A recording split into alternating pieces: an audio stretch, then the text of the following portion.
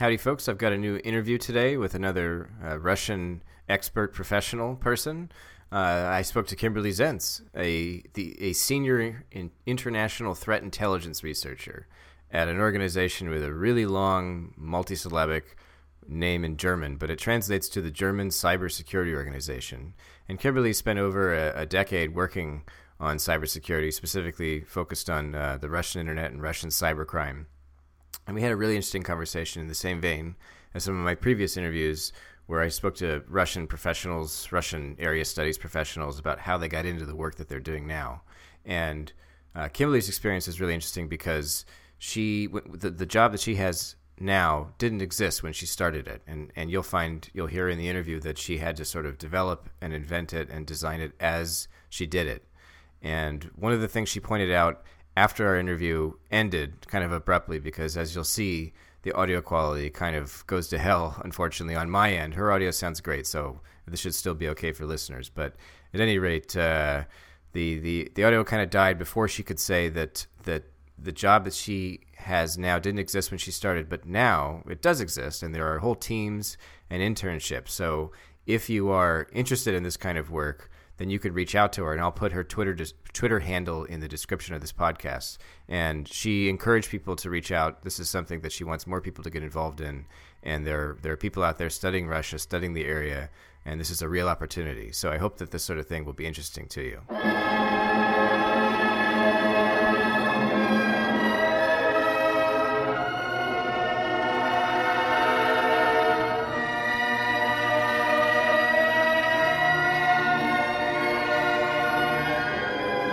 Kimberly, could you walk me through your job or your jobs today? I mean, like, who are you, and what are you working on currently?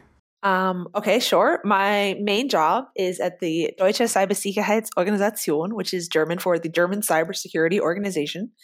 It's actually a private company.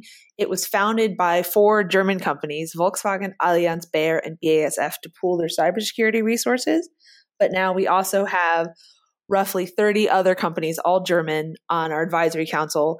They don't own any part of the company, but they do have access to our research, and we do participate in information sharing.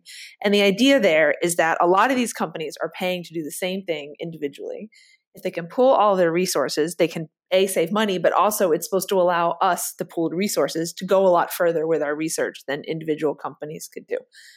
I personally, I'm responsible for threat intelligence, which is, it's intelligence about threats is really what it is. It's kind of a horrible name, but it's helping organizations kind of understand the risks of and kind of what they need to be thinking of in the future to best defend themselves, who's going after them, what kind of attacks are being used to target them, what kind of security precautions they could be taken. And for what I do, it's a step outside of the traditional threat intelligence, which is purely technical. I was brought on because I've been doing it for a bit before in the States, looking at the contextual threat intelligence. That's looking at regional threats, at actor groups in those regions, political and social issues. In my case, there's like cyber criminal underground. There's a lot of hacktivism, which is like online politically motivated activity, which can be by independent actors. It can be by nation states. It can be by teenagers. It even is sometimes, but rarely what I see.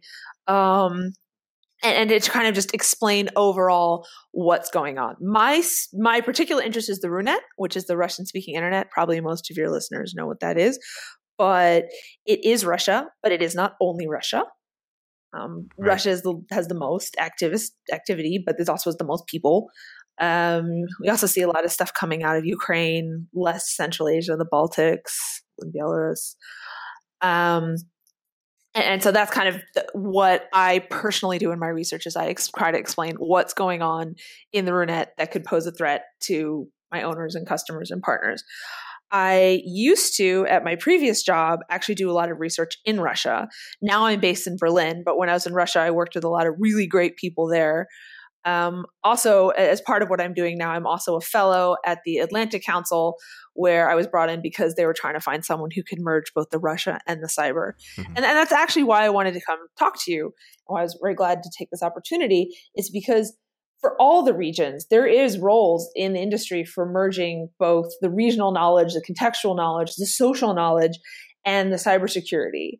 and there's not one clear track to get there professionally. So it's actually really hard to find great people who can do it. But if you have that regional and contextual knowledge, you can actually make a step into the industry and really do something very helpful. Okay. And so, I mean, what is your personal background? Did you say that you have worked in a lot of ways on the regional expertise aspect of this field, and so that's how presumably you came at this, and so you have personal experience sort of doing that. Is that correct? Yeah. Once upon a time, I got a master's degree at Georgetown at the Center for Eastern European, Russian, Eurasian Studies. I thought I was going to do traditional economic security stuff. That's where I was headed. I got a job at Jane's Information Group doing traditional security analysis. But I did a little bit of graphics design on the side, which has nothing to do with what I do now, but I knew so little that I thought it did. I was like, yeah, computers, yeah, it's probably all the same. Mm-hmm. And so when I was given an opportunity to get into the cybersecurity side, I didn't know how to do it. So I said I would. And then I interviewed at my former employer at the United States. I worked for VeriSign iDefense for 10 years. And I interviewed for them to be kind of their Russia point person. And I realized halfway through the interview, I wasn't qualified. And I said that in the interview. And they said, we know, but we've been looking for someone for 6 months and the person we want does not exist. And at this point, we're looking for someone who just knows enough that we figure out that they can learn the rest. I worked there for 4 days. They sent me to Russia. They sent me to a conference where the people there asked me, what do you do? I had to say again, I don't know. Mm-hmm. But if you could please tell me, I'd be really interested to know the kind of things that you think are important, the kind of things that you're seeing. And I just cold called companies, like some of the bigger companies there. I approached people at the conferences. I used the few network connections that I did have there to try to just talk to people and interview as many people as I could. And that's how I got going. And then in terms of doing research in Russia, I just went. Like, there was not like a program at my company or anything. I just said I wanted to go. Yeah. And I went and I started calling people. And so at this point, you're there with a master's in security. And so in security studies, is that right? Well, technically it's regional studies. It's part of the School of Foreign Service, Eastern European, Russian, Eurasian studies. And then within that, you get a focus. And my focus was government and economics. And so at that point, you're comfortable talking about what exactly? Macroeconomics and with a focus on recent Russian history, or I mean, how would it be fair to describe? Well, I mean, standard Russian government classes. Of course, my interest at the time was actual Central Asia and a lot of migration things related to that. Okay. Very different than what it is now. So you'd been looking at like immigration flows, or I mean, like I'm just kind of curious. Yeah, I mean, some of the demographic issues in Central Asia, some of the related from the fact that so many men have gone, some of the economic impacts of the remittances, some of the issues in Russia related to so many migrants being there. But I did study the standard Russian government classes. Yeah. And, that was something I was responsible for knowing at my first job out of grad school. Yeah. And then also I worked in Uzbekistan. I had an internship there. And then to work on my Russian for a while, I went to the Russian Far East, got a job at an NGO there because I thought I'd learn Russian or die. Mm-hmm. And did German come later, or did you already know German? I've always spoken German. My father's Austrian. Okay. That was easy. I see. And so when you cold called these businesses in Russia, what kind of things did they tell you? The kind of things like, would they meet with me, or the kind of things that they'd tell me if they did meet with me? Because a lot of them said no. Well, okay. Like that's what they told me when I called. When I emailed rather. But a lot of cybercrime concerns, particularly in Russia, gets a lot of attention for cybercrime coming from Russia, and that's certainly an issue. But they also have cybercrime within Russia. So a lot of fraud targeting the businesses, a lot of fraud targeting financial institutions, some of the challenges in law enforcement. Like Russia, like every other country, has a capacity issue in dealing with cybercrime. There's just not enough like police investigators and prosecutors and judges who understand the cases. There's not enough private sector people you can lean on. And that's actually gotten harder as time has gone on as well. So they talked about that a bit. Some industrial espionage, that's not a particularly popular topic in Russia, so it didn't come up a lot, and I would never push someone to talk about something they didn't want to talk about. Why Russia? I think I forget to ask a lot of people that, because I don't have a good answer myself, but maybe you do. What drove you to want to work on Russia specifically once you got to this sort of... Oh, I love it. Yeah, just prima facie, just it's I great. just love Russia. I Okay. wanted to take it. I wanted to take German when I was 14 because I was lazy. And Yeah, I thought I'd get an easy A. sure. But I wasn't clever or sneaky enough to fail the placement exam. Oh, So they said I couldn't take German. oh, I see. And from the Austrian side, my village was actually, and where my father's from in Austria, was the front during World War II. And I grew up hearing a lot of horror stories about the Russen, the terrible Russians. Hmm. So just to be contrary, I said, fine, I'll take Russian. I see. Okay. And then my school had a trip to Russia for 2 weeks and I ended up really liking it. Sure. And I have no huge reason beyond, I just really like it. Like, I like a lot of parts about the culture. I have a really good time. I have good friends there. Russia has real problems. I'm not completely blind to those, particularly because that's all I research all day. Sure. But I think it's kind of underrated as a country. And I just always really enjoyed spending time there. So my first plan was just to find a way to get to Russia. Then after that, I actually started trying to build my career. I see. And really be a better researcher. Right. Okay. Well, you told me in an email, you said that your field requires understanding of both regional and technical issues, and that people typically only focus on one of these, and that almost nobody in the non-technical world even knows that that there are jobs out there for them in this field, let alone figures out or goes out and pursues them. What are some of the jobs that exist that you're talking about? Well, the big ones are the regional threat intelligence analysis. And some of those you will get, depending on the company, of course, some of those will focus on espionage. That can either be nation state espionage, and there are private sector jobs that look at that, or it can be industrial espionage, which doesn't get as much news, but is a real issue and is quite concerning to the companies that get targeted. Crime and fraud as well. But some of the bigger companies have big enough risk management programs that they want to know everything. They want to know about social issues. They want to know about groups and organizations. They want to know, if potential trends. They want to know all the big stuff that's happening. And coming in with an understanding of how the society works makes it a lot easier when you're trying to pull together all the data points to understand what these larger patterns are and what these contextual things are. And that's actually our value add. Like, we're not trying to summarize the news. We're not trying to even catch a particular cyber criminal. Oh, if that works, that's great. Mm-hmm. It's more to tell our customers how the attacks against them are being structured and what they can expect. And then also how the environment that the attackers are operating on is structured and what they can expect there. Mm-hmm. And this can be, for some of the big ones, it can be everything. They have presence in the region. They worry about the politics of the region. They worry about, for example, back when I worked in the States, when there was a big debate in Ukraine about using Ukrainian versus Russian, they were getting attacks related to that. And they didn't understand why. They didn't even know it was a debate. They couldn't figure out why they were getting these angry emails and then attacks following up because their marketing just used Russian and Ukraine and they had no idea that this could be a problem. So something even that simple, if you could explain to them why the attackers are angry, is valuable to them. You found that, because you say that when you entered this field, you didn't really have the technical background, and is that something that people interested in this can expect to learn on the job, or should they be trying to? Yeah, okay. Because it sounds when I hear you talk about this stuff, it sounds like whoa. There's a bit of a learning curve in the beginning, but no one expects me to reverse engineer malware, for example. That's not what I do, and that's not what I'm there for. And it's not an expectation.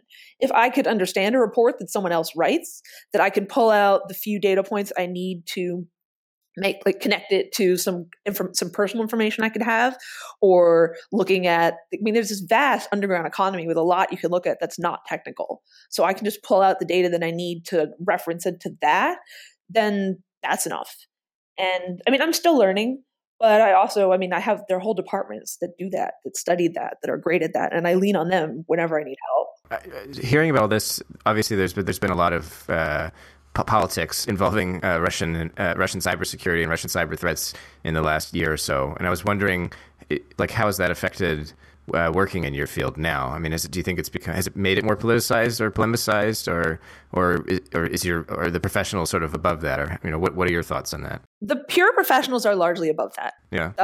These are people that I've worked with for years, that I've known for years. They know me, or they're fairly serious about their jobs. The problem is everybody else. which is a large group of people. So there are issues both with, people who are paying you. Also, sometimes they've kind of expect something a bit sensational, or people from other teams expect something a bit sensational. So if you can't deliver that, then they think you've gotten it wrong. On the other side, because I still do work with researchers in the region, some of them are all of a sudden afraid because either they believe it too, that like possibly could be Western influence efforts, or they're afraid that even if they think everything is fine, someone else could perceive it and that would cause problems for them. And that was never an issue before. Before, I just had to convince someone that I personally was worth working with. It's actually a bit disappointing. Russia likes to talk about Russophobia a lot. I don't see a lot of true Russia hate Russophobia, but I do see like some kind of, well, how do I know they're not just trying to hack everything kind of stuff on one side, and then on the other side, on the RUNET side, this, why would you possibly be interested if you didn't have something to get out of this? Which is, I think it's a different type of Russophobia. It's like the self-hating Russophobia. Like I couldn't possibly like the country unless I had a reason. So I guess, yeah, it's there. It's gotten a bit frustrating. And also within Russia, infighting amongst the security services has increased, which has sort of affected everything in the industry, not just me. And that kind of makes it a bit harder too. Right. And so, yeah, so that sounds like when I was reading about the kind of work that you do, I immediately thought about the allegations against like Kaspersky Lab and FSB and the GRU and the SVR and that sort of thing. And I'm curious, is that an area where your regional expertise is really in demand, or does that not stand out? Oh, yes. Okay. So, yeah. So, can you offer kind of like because this is a story that has kind of confused and confounded me in the last few weeks, because there have been some breaks in the story by some Russian media outlets, and it's gotten even more convoluted than it already was. And I was wondering, what's your take on a story like this? This is hard just to put out simply. I had to write a report. I personally wrote a report on this, and it was 80 pages. Okay. Which I shrunk down to 30. Just trying to pull all the different pieces together.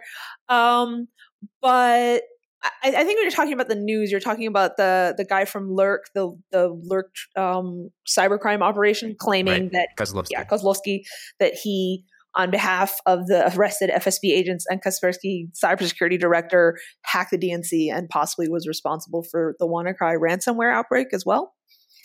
I'm very skeptical that he did that. I'm not the only one this has been covered. In terms of WannaCry, some of the press said he thinks that he was responsible. If you look, what he says is he saw a TV report on it, and the creators of WannaCry had taken an element of code that some of his guys had written and repurposed it. So I don't know, maybe that's true. But the other one seems very improbable that he actually did that, including the fact that some of the things he claimed credit for, he was already in prison at that time. Some of the other stuff has been attributed to a campaign that has been attributed to the FSB, but that campaign is one of the ones that targeted the DNC. It hasn't just targeted the DNC. It has targeted thousands and thousands of targets for multiple years. It's very odd to me that all of a sudden this known criminal who was under investigation by the FSB, they arrested him. They put him in prison. They weren't protecting him.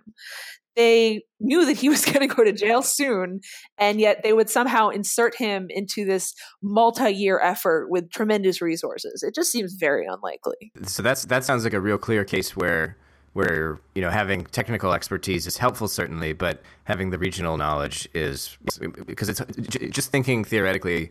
When I was reading your job description, it was hard to kind of imagine, like, oh man, like cybersecurity, you must need to know how to backwards engineer malware, as you put it.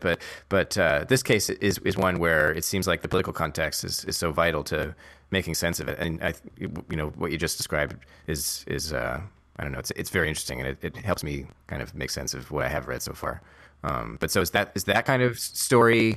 Is that typical, you think, in what you've encountered in your job, or does that kind of stand out as being particularly outlandish? Well, the type of analysis is typical. The actual story is pretty outlandish. It's not every day that convicted Russian cyber criminals claim that they hacked Hillary Clinton. No, it didn't happen. Right. Also, that FSB agents would be arrested, and I mean, none of that is typical at all.